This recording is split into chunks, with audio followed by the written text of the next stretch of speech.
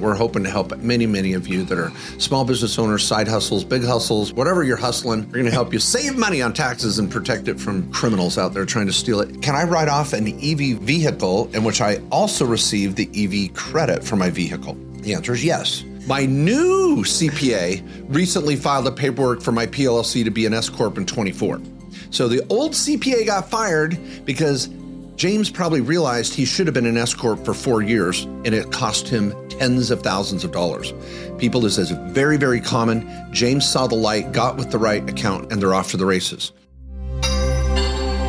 Welcome, everybody, to another episode of the Main Street Business Podcast. I'm one of your co-hosts today. My name is Mark Kohler. I'm here with the illustrious Matt Sorensen, author of the book, The Self-Directed IRA Handbook. I hear a third edition is on the way. Third edition's on the way. I got 2 other books in the work. Mark has 4 books, so I'm taking a break. So I got to catch up. Yeah, let me catch up for a second. But we're just 2 cool dudes, business and tax guys, running our businesses, helping clients across the country build their wealth, save on taxes, protect their assets. So we have got your questions today. This is the Open Forum podcast. These are our listeners' questions, and Mark and I have got some answers for you on them. I don't know if they'll be any good. Oh, come on. I'm always trying. They're going to be freaking awesome. We're trying to be humble. Yeah, I'm trying to be humble, set the expectations low so we can blow you away here. Yep. But make sure you always get over to MainStreetBusinessPodcast.com. You can submit your questions there, and those are the questions we're going to be fielding. I've also got some from social that have came in. But before we get started, we had a comment on YouTube. This is from the Talking Board, who said, "Who's who? I kind of like the pothead versus cokehead chemistry you guys have. Excellent topics as well. Thank you." So, who's the cokehead and who's the pothead? I think I'm the pothead and you're the cokehead. Really? That'd be my guess. I don't know. I'm like, who's who? I don't know which one I want to be. So what you're saying is, I just... Whatever, we got chemistry. Yeah. All right? That's just thank you at the Talking Board. Yeah, I mean, I've seen 2 potheads together, Cheech and Chong. Yes. We've got the who can forget? Wayne's World. Wayne's World, yeah. But you've never see a pothead and a cokehead hang out. They just don't gel, so that's weird. Usually kind of 2 different vibes. They are 2 different vibes. Okay. All right, so we're going to jump into our questions today. Excited to be with you. We're going to try to keep this light as well. We have an incredible team behind us of Main Street tax pros around the country in our network and tax lawyers, again, in the estate, asset protection, wealth building, tax planning realm. That's where we're at. We're lovers, not fighters. Okay, first question. I'm just going to hit this one real quick. EV vehicles. This is from AEN Town. It says, can I write off an EV vehicle in which I also receive the EV credit for my vehicle? The answer is yes. The credit is not taxable. It's a tax credit against your taxable income if you qualify. And you can still either write off mileage or actual. Write-off tends to be a little bit better with actual when you come to an electric vehicle, but that's good news. I don't know. Lots of options. Like rules of the table, like when you're at a restaurant, double dipping is usually not cool. That's true. Sometimes you can get away with it in a tax code. You can flip around. If you flip to the the untouched portion, of the breadstick. Most people are like, okay, we'll allow that once. Yeah, there's kind of like depends on the part of the country you're in where that's acceptable. But that's good news. Double dipping. I'm pretty sure you could, but I wasn't sure. Yeah, right. So we're good to go there. Something. And it's hard. I've got an article on my site, markjkohler.com. Every January I publish it on multiple ways to write off your auto vehicle for the year. So I've got a 2024 updated article, 7 different options on ways you might want to write off your vehicle. So check that out. But the EV credit's cool. All right. Next question was from Veteran Business. Says, I'm a new listener and appreciate all you're doing to inform maxing tax and wealth planning and making it fun and informative is a special gift. I like it when they always butter us up before the question. Yeah. That's how you get your question out. That's how we're going to read it. Let us feel good. Says, my spouse is an author with a sole proprietorship for self-publishing, marketing her books through online platforms. I buy and sell antiques and collectibles, both online and locally at a rented antique booth. I get a W-2 for my day job and also military retirement. We created a member-managed LLC. Yes, I know, mistake. Should be manager-managed, but that's okay. We can always fix it. In December, and we're both 50-50 owners. And this is where all the businesses come into this same LLC. What his wife's doing, what he's doing. When forming the LLC, I did not elect S Corp. All right, we'll come back to that. Might not matter. Although both companies sold inventory last year, no profit was made. Am I still on the hook for self-employment tax? So right now, what's happening, veteran business, is as husband and wife, this is going to flow onto Schedule C on your tax return. I presume when you set up the LLC or got your tax ID, you said your sole proprietorship. Sometimes you could have done partnership because it is husband and wife and you are 50-50. That's possible. But I'm presuming you did sole proprietorship. It's flowing onto your Schedule C. Now, all that income coming through from your antique business stuff, your wife's book, an author business, flowing on to your Schedule C against all the expenses, and at the end of the day, you got a zero or a net or a loss. There's no self-employment tax to pay. Self-employment tax on Schedule C is only on your net income. That's why we recommend once your net income is $40,000, $50,000 or more, once you're in that little range of 40 to 50K net, after all the expenses, we want to set up an S Corp because that's when you have self-employment tax. 15%, the self-employment tax is hitting on that 40 to 50K. By doing an S Corp, you get to minimize that and the tax savings pay off. But if you're at a loss or at zero here, you're not paying self-employment tax on anything. So no reason to use the S Corporation. The tax savings aren't going to matter. So a lot of people that have a side hustle and maybe you're making 10, 20K a year, you got your main job or other source of income or spouse, and it's just 10, 20K a year, just do it out of the LLC. No reason to add an S selection to it, add all the additional paperwork and tax filings you got to do. Keep it simple. But if you're at 40 to 50K or more net income, the S Corp lets you save taxes on that self-employment tax. So just pay attention to that. Veteran business, as your business grows, hopefully you're going to start making profit in it. And once you're at that 40 to 50K net, give us a call. We can help. And we just add the S selection to this LLC when you need it. All right. Great answer, Matt. Love it. This is GI Doc. I was thinking of Kramer in Seinfeld with his doctor that had the personalized plate. Ass man. Ass man. What kind of doctor are you? I'm an ass man. Anyway, good Proctologist. Seinfeld. Proctologist. Oh, my gosh. So question here from GI Doc. I elected S Corp taxation status in early 2023 and did not realize that the IRS would subsequently send me a new EIN for the S Corp. It's very odd, GI Doc, as well. But rather, I thought I would continue to operate my business under the same EIN that I had been using for my sole prop LLC. That's correct. I began to pay quarterly estimated taxes and made monthly federal tax deposit under my initial EIN. Good job. But then realized this could be a problem once the IRS ultimately sent me a new EIN for the S Corp. Trying to determine how to figure this out, as it seems I may have paid taxes on behalf of the old wrong EIN. I've written to the IRS asking for them to allow me to use my original EIN from S Corp and not the new one they sent me, but I have not heard back. Don't hold your breath on that letter, GI Doc. Okay. GI Doc, I am glad you called, and I'm glad you're taking the bull by the horns, and you're trying to handle this yourself. But let me just give a little example here. I'm working on a little Airbnb, and literally, as of right this moment, trying to solve a plumbing problem with a sink that I tried to deal with. GI Doc, I thought I can do this. I can go to Home Depot and Lowe's. I'm a Lowe's Pro. I have a bumper sticker at Lowe's Pro. But congratulations. Come to find out, they just give those out to anybody. Did you know that? Any idiot who spends $100. No qualifications necessary. So I'm trying to figure out the sink problem and thought, I need to turn to a plumber. And so, GI Doc, I'm glad you've reached out because you're trying to play accountant and lawyer, and you would hope that the IRS tax code would allow a normal taxpayer to deal with it. But GI Doc, you've got to get some help. So first of all, if you're a client of mine, we would ask for power of attorney and in 2 minutes, call the IRS on a practitioner hotline, which I was on hold with the IRS for a total of 60 seconds last time I called. Got a great IRS agent, solved my client's problem within a half hour, and everybody was off to the races. Sending the IRS letters, people, is not your best use of your time and getting results. There's a practitioner hotline. Use a tax pro that can call the IRS on your behalf. You can get one on my website, marchakohler.com. We have a network of hundreds of tax pros certified under our training strategies. Or your tax lawyer, one of our tax lawyers could do it. So first and foremost, this is not a letter writing campaign. Next, do not use the new EIN. You should use the EIN. In fact, I'm going to just say this. You got to go to your 2553, which is your S election that apparently you say you elected, and you got an S election acceptance letter. I'm hoping, see, those match up. You've got an application on the 2553. You've got an acceptance letter. The EIN on the 2553 should match the EIN on the acceptance letter. I've never seen the IRS kick out a new tax ID number unless you filled out a form maybe you shouldn't have filled out. Also, you should have filled out the 8832 and mailed that off with the 2553. So, GI Doc, I appreciate you trying to do this on your own, but stick to being a doctor. Let the tax lawyers and tax accountants do their job.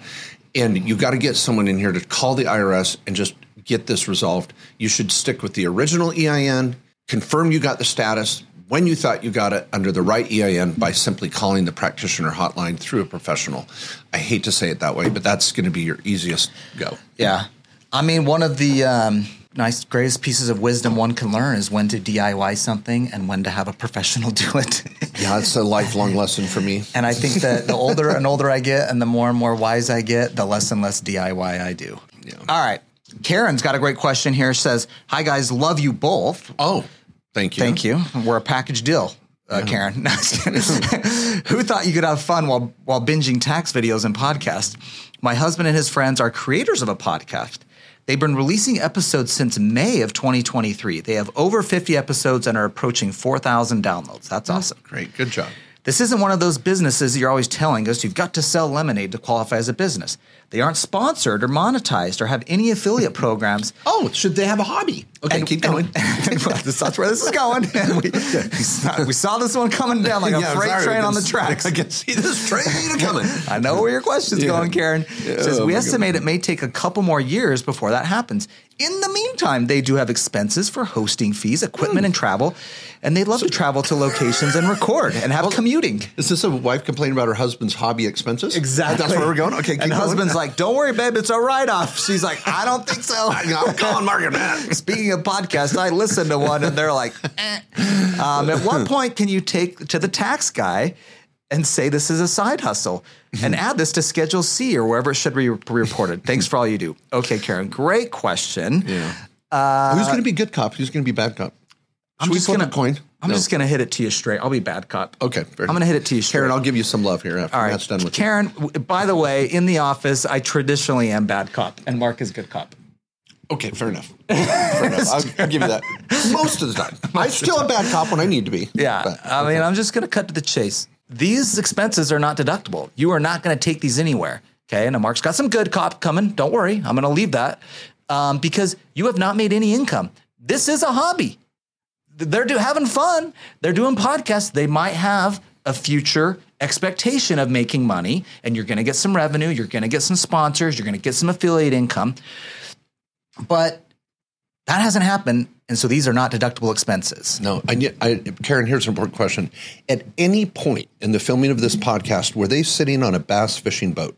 I have a feeling these guys, this is cover for a different hobby. Yeah, that's right. Yeah. We're not recording the podcast, babe. But she can check. That's true. She can check. Was there something actually uploaded? Yeah. Where were you? I hear a train in the background. Okay. Anyway, okay. So, Karen, I want to give you the good news. This is a great opportunity to help. I'm using this term loosely. I don't know where you're at in your relationship there, but coach and train and help these guys catch the vision that their little project needs to be monetized. Make them watch the show Social Network, where Zuckerberg in the show had to come to a realization that his little dream of Facebook being a fun little get popular app had to actually make money. And so these guys have to figure out how to monetize, and podcasts can get monetized. Usually the podcast is a loss leader for the service or product they're providing as they talk about it on the podcast. So maybe talk to them about their funnel, what's their overall goals, what business do they want to make, but it's not a business till they bring in money. Yeah. And it's not a business in and of itself. And most podcasts aren't. I mean, maybe like Joe Rogan is, or like some of these big ones where they have a lot of sponsors and stuff. But, a lot of podcasts, like even I'd say ours is like, the business is like we have a law firm. Like this is an expense in that. We have all these other companies that help support this, and we, all the expenses and the costs we incur for that are part of it. So the podcast itself doesn't have to have sponsorship or something it's selling, but some of them needs to have a business where it makes sense as a marketing funnel and lead gen for the business. They could be into fishing. I don't know what podcast this is. It could be a podcast about fishing, and they happen to have an outfitter, or they do fishing tours and stuff. That's a business, all right? And that the podcast isn't writing it off. You're writing this expense off in the fishing business or whatever you're selling, and it's an expense over there for marketing. So that might just be another tip there. I'm trying to throw some good cop in myself. And I want to give everybody one last reality check, because it is so exciting to see all these different influencers, podcasters making big money with ad revenue on TikTok to Instagram to Facebook. Please know that is very rare. For every 10,000 people posting on Facebook, one might be making money. It's very, very challenging to hit the thresholds of views, watch time, subscribers on all these different platforms and help them monetize. It's so important to have a funnel where you could make money at, but it's leading to a greater product or cause.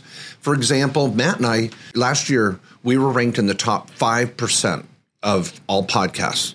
And top 1% for business podcasts. Yeah, top 1. And how much money would we make off our podcast? Dozens of dollars. Dozens. Now, we could monetize. We have people that want to advertise and stuff, but yeah. Yeah, we're working on it. I mean, we are trying to work a deal with Viagra and Rockstar. We thought it would be very appropriate. Tax-free growth and deductible energy drinks. It I'm not really touching that one.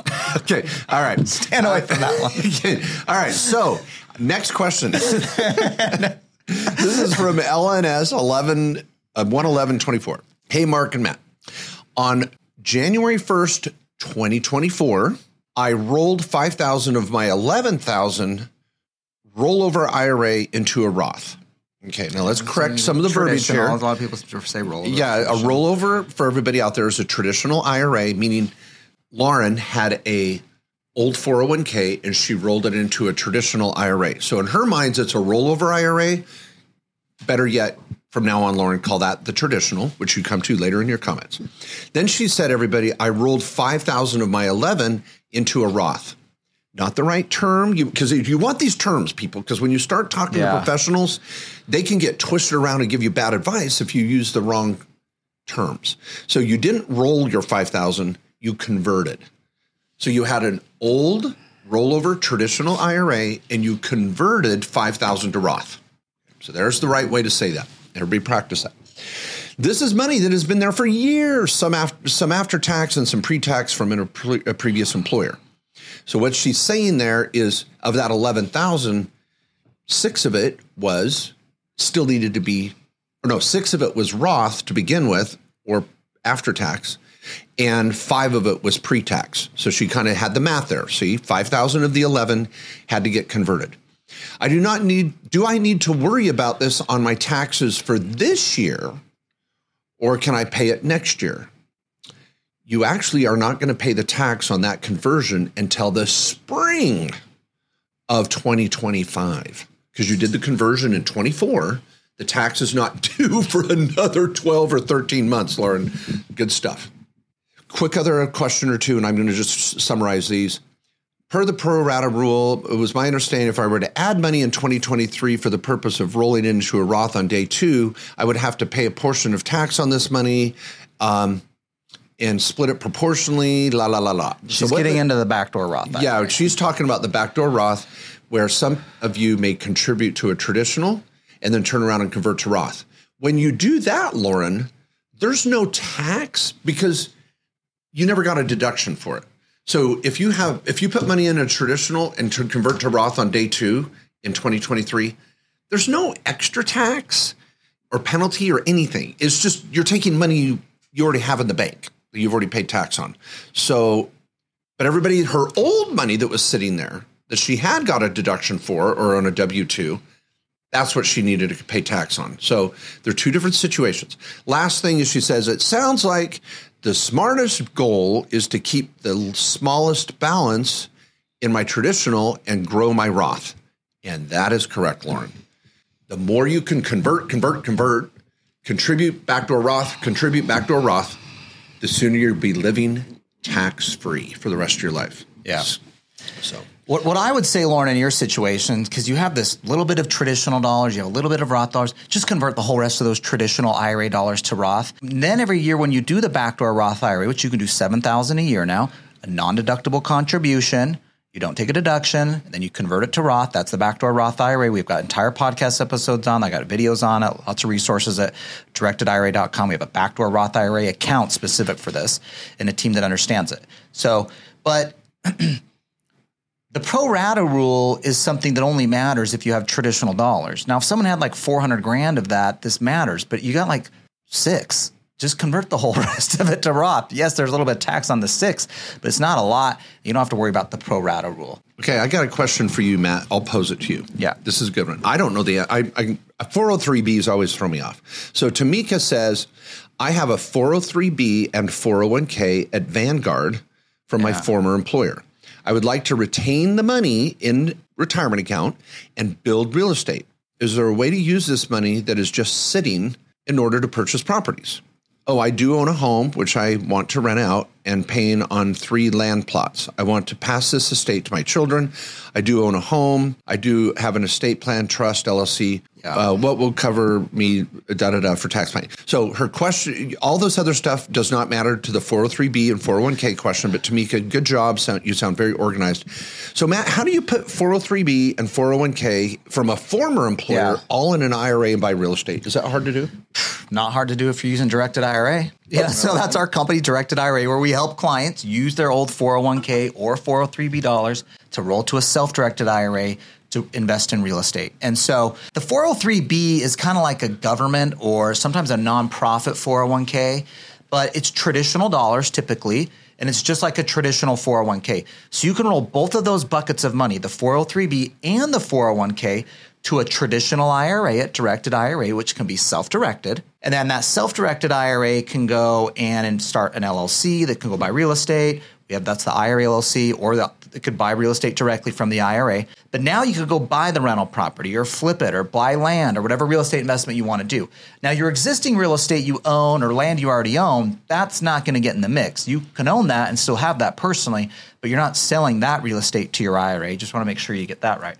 So absolutely, you can use that retirement account dollars. There's no tax. There's no penalty to roll it to an IRA. It's still a qualified retirement account. It's just in an IRA now, not a 401k or 403b.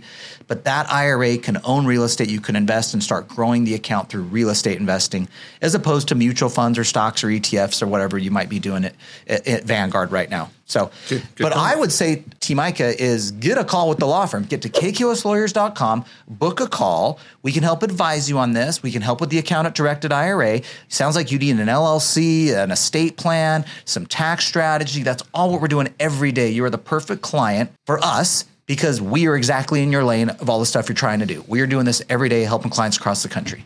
Love it. Okay, question from ICOP on dining. So, of course, I'm going to go straight to IHOP. Okay. Because I like IHOP. Their waffles, they're fantastic.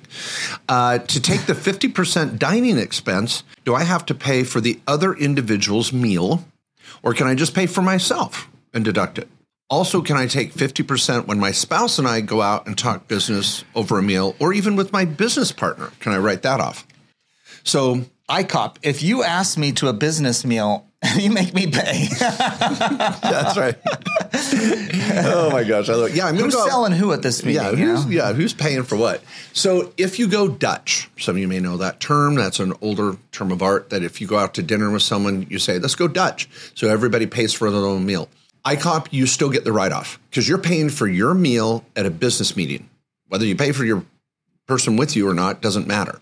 So any food that you pay for in that business discussion. Now keep in mind, everybody, that traveling, if ICOP is on the road traveling for business, ICOP can write off the food by himself, 50% of it for traveling on business trips.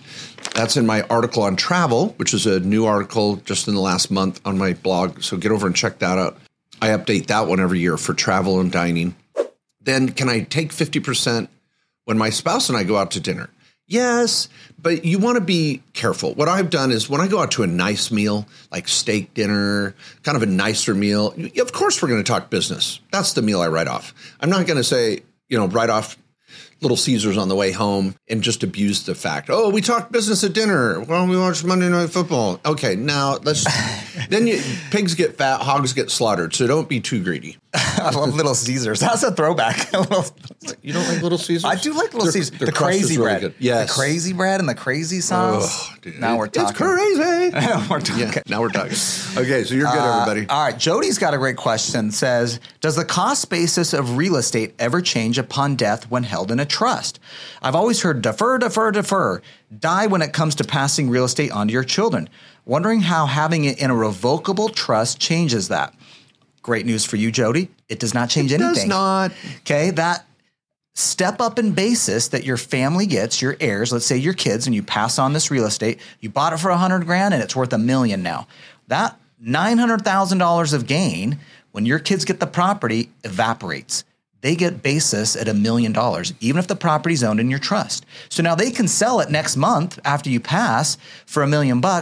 Zero tax. That is called step up in basis. It is not affected by having a revocable living trust. It's a great tax strategy, dying and passing on real estate to your loved ones. We don't get a lot of takers on it, but that is a great strategy, honestly, of the wealthy. Own real estate, build the portfolio, maybe pull out debt on it if you need it in retirement, but don't sell the property. Then when you do pass away, your heirs get all that appreciation tax-free. They can sell it, no tax. Love it. James asks, Mark and Matt, love your content. I have had a PLLC for about 5 years that I use for providing independent contractor anesthesia services. A PLLC, everybody, is a professional limited liability company. I have a professional corp. You can have PLCs, blah, blah, blah. But the point is, it's a professional designation. No big deal, everybody. Okay. My new CPA recently filed the paperwork for my PLLC to file as an S Corp for 2024. Now, notice some key words in here. First of all, an anesthesiologist that's had an S Corp for 5 years, they better be making more than $50,000 a year, or you really failed in medical school. And notice the next thing. My new CPA recently filed the paperwork for my PLLC to be an S Corp in 24. So the old CPA got fired because James probably realized he should have been an S Corp for 4 years, and it cost him tens of thousands of dollars. People, this is very, very common. James saw the light, got with the right accountant, and they're off to the races. Now his question is, does this mean that I now have an S Corp with its own EIN that I can use to start or own other LLCs? Or does the situation mean that only my LLC is to file as an S Corp now? Would love to have your feedback. Okay, kind of unique question here. No offense, James. Does this mean that I now have an S Corp with its own EIN? Yes, you have an LLC with an EIN that has not changed, but you're now an S Corp. So yes, the way it's phrased, I just want you to know your EIN is not changed, and yes, you're now taxed as an S Corp. Next, he says that I can use to start or own other LLCs. Yes, you could, but only operational deals. So like say you're going to take your S Corp and partner in a operation at a surgery center. Perfect. Or you're going to go on a speaking circuit, set up an LLC for speaking or a book. But you're not going to form LLCs for rental properties or investments with that S Corp. So just keep that in mind. That S Corp of yours can, yes, own subsidiaries, LLCs, but make sure they're operational. And then the last thing, does this mean that only my LLC is able to file as an S Corp now? Well, anything you own 100% of is going to be considered as part of a consolidated S Corp, and you wouldn't want to have more than one S Corp in your life. But to say it's your only LLC, that it would be an S Corp, I mean, you could add other S Corps down the road, but stick with one for now and build upon it in an operation. I would really recommend you make sure you got a trifecta design and you're working with your accountant and your tax or legal lawyer that's doing asset protection. You could work with one of our lawyers, do a review, get a trifecta, have your accountant join the call. Make sure you're all on the same page because you want that three-legged stool. You want your financial plan, your law plan, and your accountant all on the same page. And we're trying to teach that in our Tax Pro network. So you're headed in the right direction, James. Yeah. And Mark and I only have one S corporation ourselves. They own different entities. We own some stuff together. They own stuff separately. And it's one S corporation, but it can be doing multiple things and it can own businesses all consolidated onto one return. So keep it simple. No matter how much you got going on, still have one S corp at the end of the day. All right, Happy for Life asks, can I transfer my government thrift savings plan account into a solo K?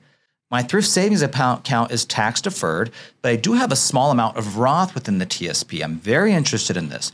Also, the solo K, it is for only real estate business, or can this work for other businesses? Thank you.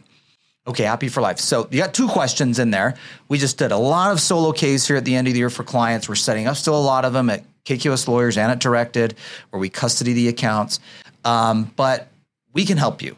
This is very common. You can have a thrift savings plan that has some traditional dollars and Roth dollars. When you set up the solo 401k, you're going to have a traditional account in the solo K that gets the tax deferred dollars, and you're going to get the Roth account in the solo K that has the after tax dollars or the Roth dollars. And so there's kind of different names and wording for it in a TSP, but a TSP is basically, think of it like a 401k that has Roth and traditional dollars that go over into the solo 401k into the Roth and traditional buckets. So if you want to move both of those pieces of funds into the solo K, you'll have a traditional account and a Roth account in the solo 401k. Now, as to your question, is this only for real estate businesses? No, you can have any business. You can be driving Uber. You could be like have an eBay store. You can be a consultant. You could be a real estate broker. You could be a GI doctor. You could be what was the other one? You could be selling antiques. All these people they're talking about, it doesn't matter the business. We have a lot of real estate clients, so those come up in a lot of the questions. But whatever operational business you have where you're receiving income for goods and services you provide, that business can create a 401k for you, the employee. Remember, 401ks are created by a business for the benefit of its employees. Just like the Dunder Mifflin 401k or the McDonald's 401k or the Apple 401k, the company creates the 401k plan and the employees that work in it have an account. And this year, the same thing. You are the business, but you're also the employee. But it's still a plan the 401k the business creates, and you have accounts within it. Okay, question from Joseph, another S Corporation question. It says, Mark and Matt, love the show. I'm trying to understand these concepts. So as a hypothetical, let's say you currently have an LLC and are looking to change it to an S Corp. Okay, so LLC looking to change to S Corp. First, in order to make an S election, does the entity have to have been set up all year? Can you set up an LLC in February and later that year make the S election retroactive to the start of the year? The way you ask this, the answer is no, because you can only retroactively elect your S Corp status back to when you formed the LLC. So if you formed the LLC on February 1st, then you can backdate it to February 1st. You said to the start of the year. I think you meant February 1st, but I just want to say, so you set up the LLC now, you have all year to turn around and elect it to be an S Corp when you're ready. I call this S Corp insurance because any of you out there that are starting a business, you're like, I don't know if I need to be an S Corp yet. Haven't had a big year, but I'm hoping to. You always start as an LLC. Get your bank account going, build your business, branding, blah, blah, blah, the 100 things you need to do to try and be successful. Then make that S election later. Second question. Also, let's say you have an LLC already taxed as an S Corp. Okay, hold the phone. All right, so now I already have an LLC as an S Corp. Profits are good, and you want to open a second business, ultimately having both of your businesses owned by an S Corp holding company. Okay, you want to keep the name of the first business as is. What are the mechanics to accomplish this? Do you revoke the S election on the original LLC and set up a new S Corp to own it? Do you keep the first LLC now as the S Corp holding company and just change the name of the LLC? Whew. Well, I'm going to say this, Joseph, as it's been a little bit of a theme here. First, if you're a tax professional, and I have many tax advisors follow myself and Matt, you've got to look at the Tax Pro Network. These are type of topics that we break down with certificate training, ongoing trainings every week, very affordable, and we give you a designation as a certified tax advisor. Now, Joseph, if you're just a regular business owner and you're asking, what are the mechanics to do this? Again, you're doing a DIY project on an aisle in Home Depot that you shouldn't be near. I would think welding. I think welding is welding. One of those. That's where it crosses the line. That's where you cross the line. If you're in the Home Depot, there's like light bulbs, maybe changing your air filter, putting together some shelves. Yes, shelves, and then there's welding. And you're like, did you have a little sign? Stop here. Your DIY. It requires a blowtorch and a mask, and a tank of gas. Yeah, that's not where you should be playing around. So, Joseph, this is one of these areas. Please get a consult with one of our tax lawyers. They'll build this out. Now, I will try to answer this still. Do you revoke the S election on the original LLC? I wouldn't. I'd keep the S Corp the way you have it. I know you don't want to change the name of the S Corp, LLC taxes and S Corp. So just leave it alone. Set up a subsidiary with a new name, new URL, new brand, whatever. No one needs to know that your current LLC S Corp owns it. You don't have to change the name of your parent company. You can just do a consolidated return. Now, I don't know your exit strategy. I don't know the long-term play here. I don't know if there's partners. I don't know your revenue. I don't know where you're located. I mean, there's a lot of factors here that could change my answer quite quickly. If you did a consult with one of my tax lawyers, you already know you need a new entity. We have a comprehensive entity setup package where you get a trifecta with a game plan for the year and a new LLC, right where you're supposed to get it. And you have a full hour or more with the tax lawyer in that comprehensive consult. So please schedule that. It'll save you a ton of heartache and pain and save you thousands, and you'll be off to the races with your plan. But don't revoke and set up. Now you're having 3 entities. I don't want you to have 3. I think you could pull this off with 2. Yeah. All right. Maybe I'll hit my last question. You want to grab your last one? Okay. All right. I'll work on it. All right. This one is from Martin Gianna. Love the show and support for small business owners, pouring over the tax and legal playbook. That's Mark's book. Everybody should be doing that. It says, this is from Martin. We're based in Texas and sold operating businesses recently and looking to diversify into some real estate, specifically short-term rentals in different states, Florida, Montana, Colorado, New Mexico, Tennessee. Places we love to visit, so let's try to have some landing spots that pay for themselves and some more. Great idea. That's the dream. Do we need to, or is there some benefit to setting up LLCs in each state where we will buy property, or just do it from our home base of Texas? Separately, for our operating businesses, we use separate LLCs, taxes, and S Corp for each store. But for real estate, thinking we may not need a separate one for each property depending on the equity. This is from your book. Don't want the complexity of multiple states for ownership, but don't know the tax benefit and makes it worthwhile. Okay, Martin, great question. When you're buying rental properties, whether these are short-term or long-term rentals, in multiple states, we are going to look at doing an LLC at least in the different state. And we might do, let's say, a Montana LLC that you also register into Colorado. And it's a Montana LLC, but it's registered to do business in Colorado, and it could own 2 properties. It's the same LLC. It's just registered in multiple states. Now, the issue we're going to look at is really not how many states you're in. It's really the equity between the properties of each LLC, whether that LLC is in one state or whether it's an LLC in Montana that's also registered in Florida, Colorado, New Mexico, Tennessee. It could be one LLC registered in all 5 of those states. What we're going to look at is how much equity you have between the property. And this is for everybody. This is the same analysis no matter what type of rental real estate you're doing, short-term or long-term. If you have more than $250,000 of equity, and it sounds like you sold some businesses, Martin, you guys might be putting a lot of cash into these deals. I don't know. But if you've got more than $250K of equity, that's when we're going to set up a separate LLC. Now, you might start off and be like, well, Montana and Colorado, we're going to have $100K of equity between each of those 2 properties. We got one in Montana, one in Colorado. It's a Montana LLC registered in Colorado. Cool. Well, the next one you buy in Florida, let's set up a new Florida LLC.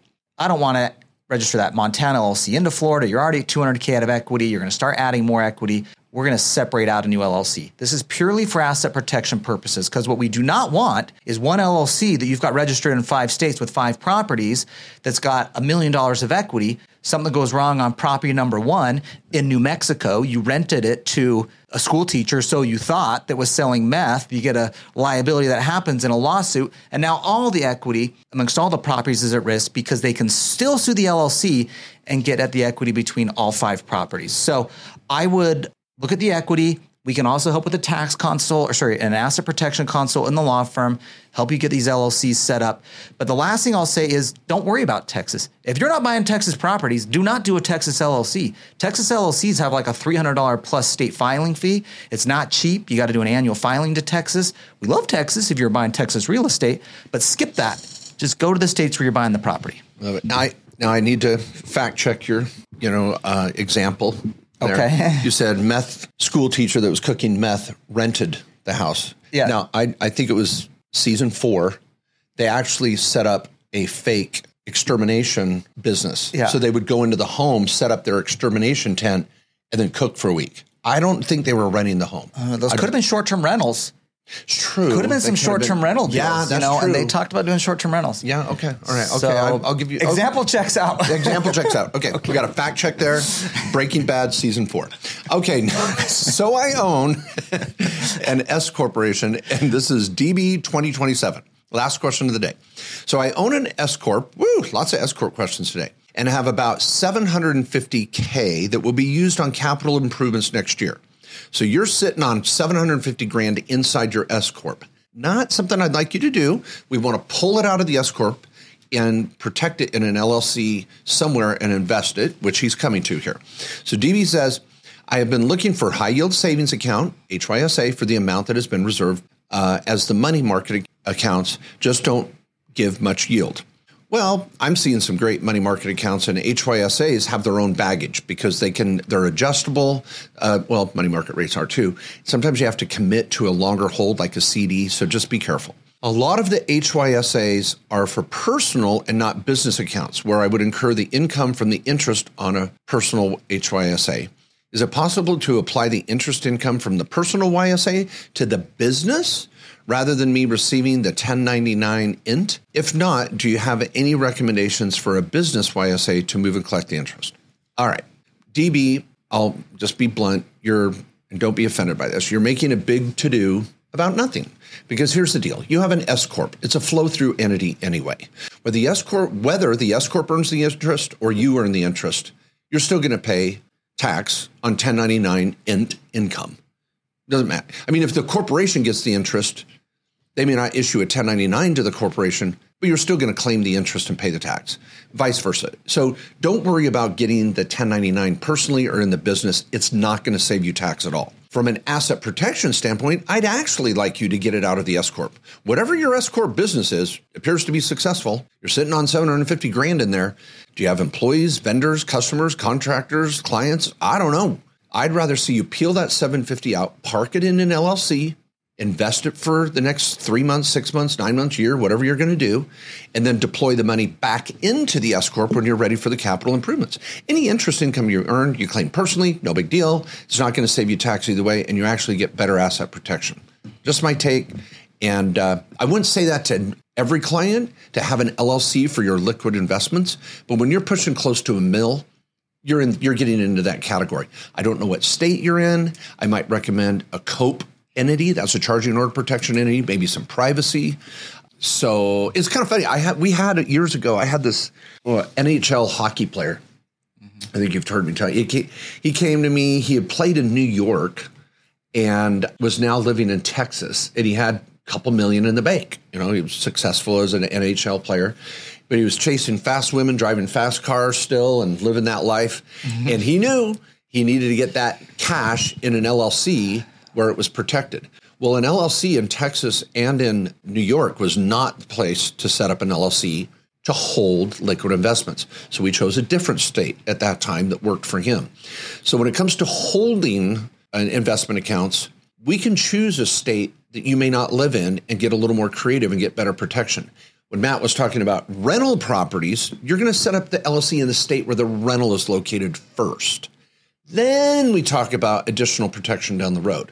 So it depends on the type of asset. Yeah. If you're a high net worth person, we might be looking to those different states, Wyoming possibly, to get protection of the assets from your personal liability. We have separate podcasts on that. It's called Charging Order Protection Entities. Mark's got a chapter in his book on it too. So, all right. Well, we had a lot of awesome questions and some awesome answers, I thought, too. Yeah. And for anybody that's enjoyed the show, some awesome answers. You may say so yourself. For a cokehead and a pothead, we did pretty good today. Apparently, we were locked and loaded, ready to go. Okay, I'll meet you back in the kitchen.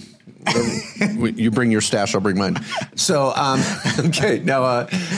please, if you enjoyed the show, give us a 5-star rating to help others find the same thing. We're hoping to help many, many of you that are small business owners, side hustles, big hustles, whatever you're hustling.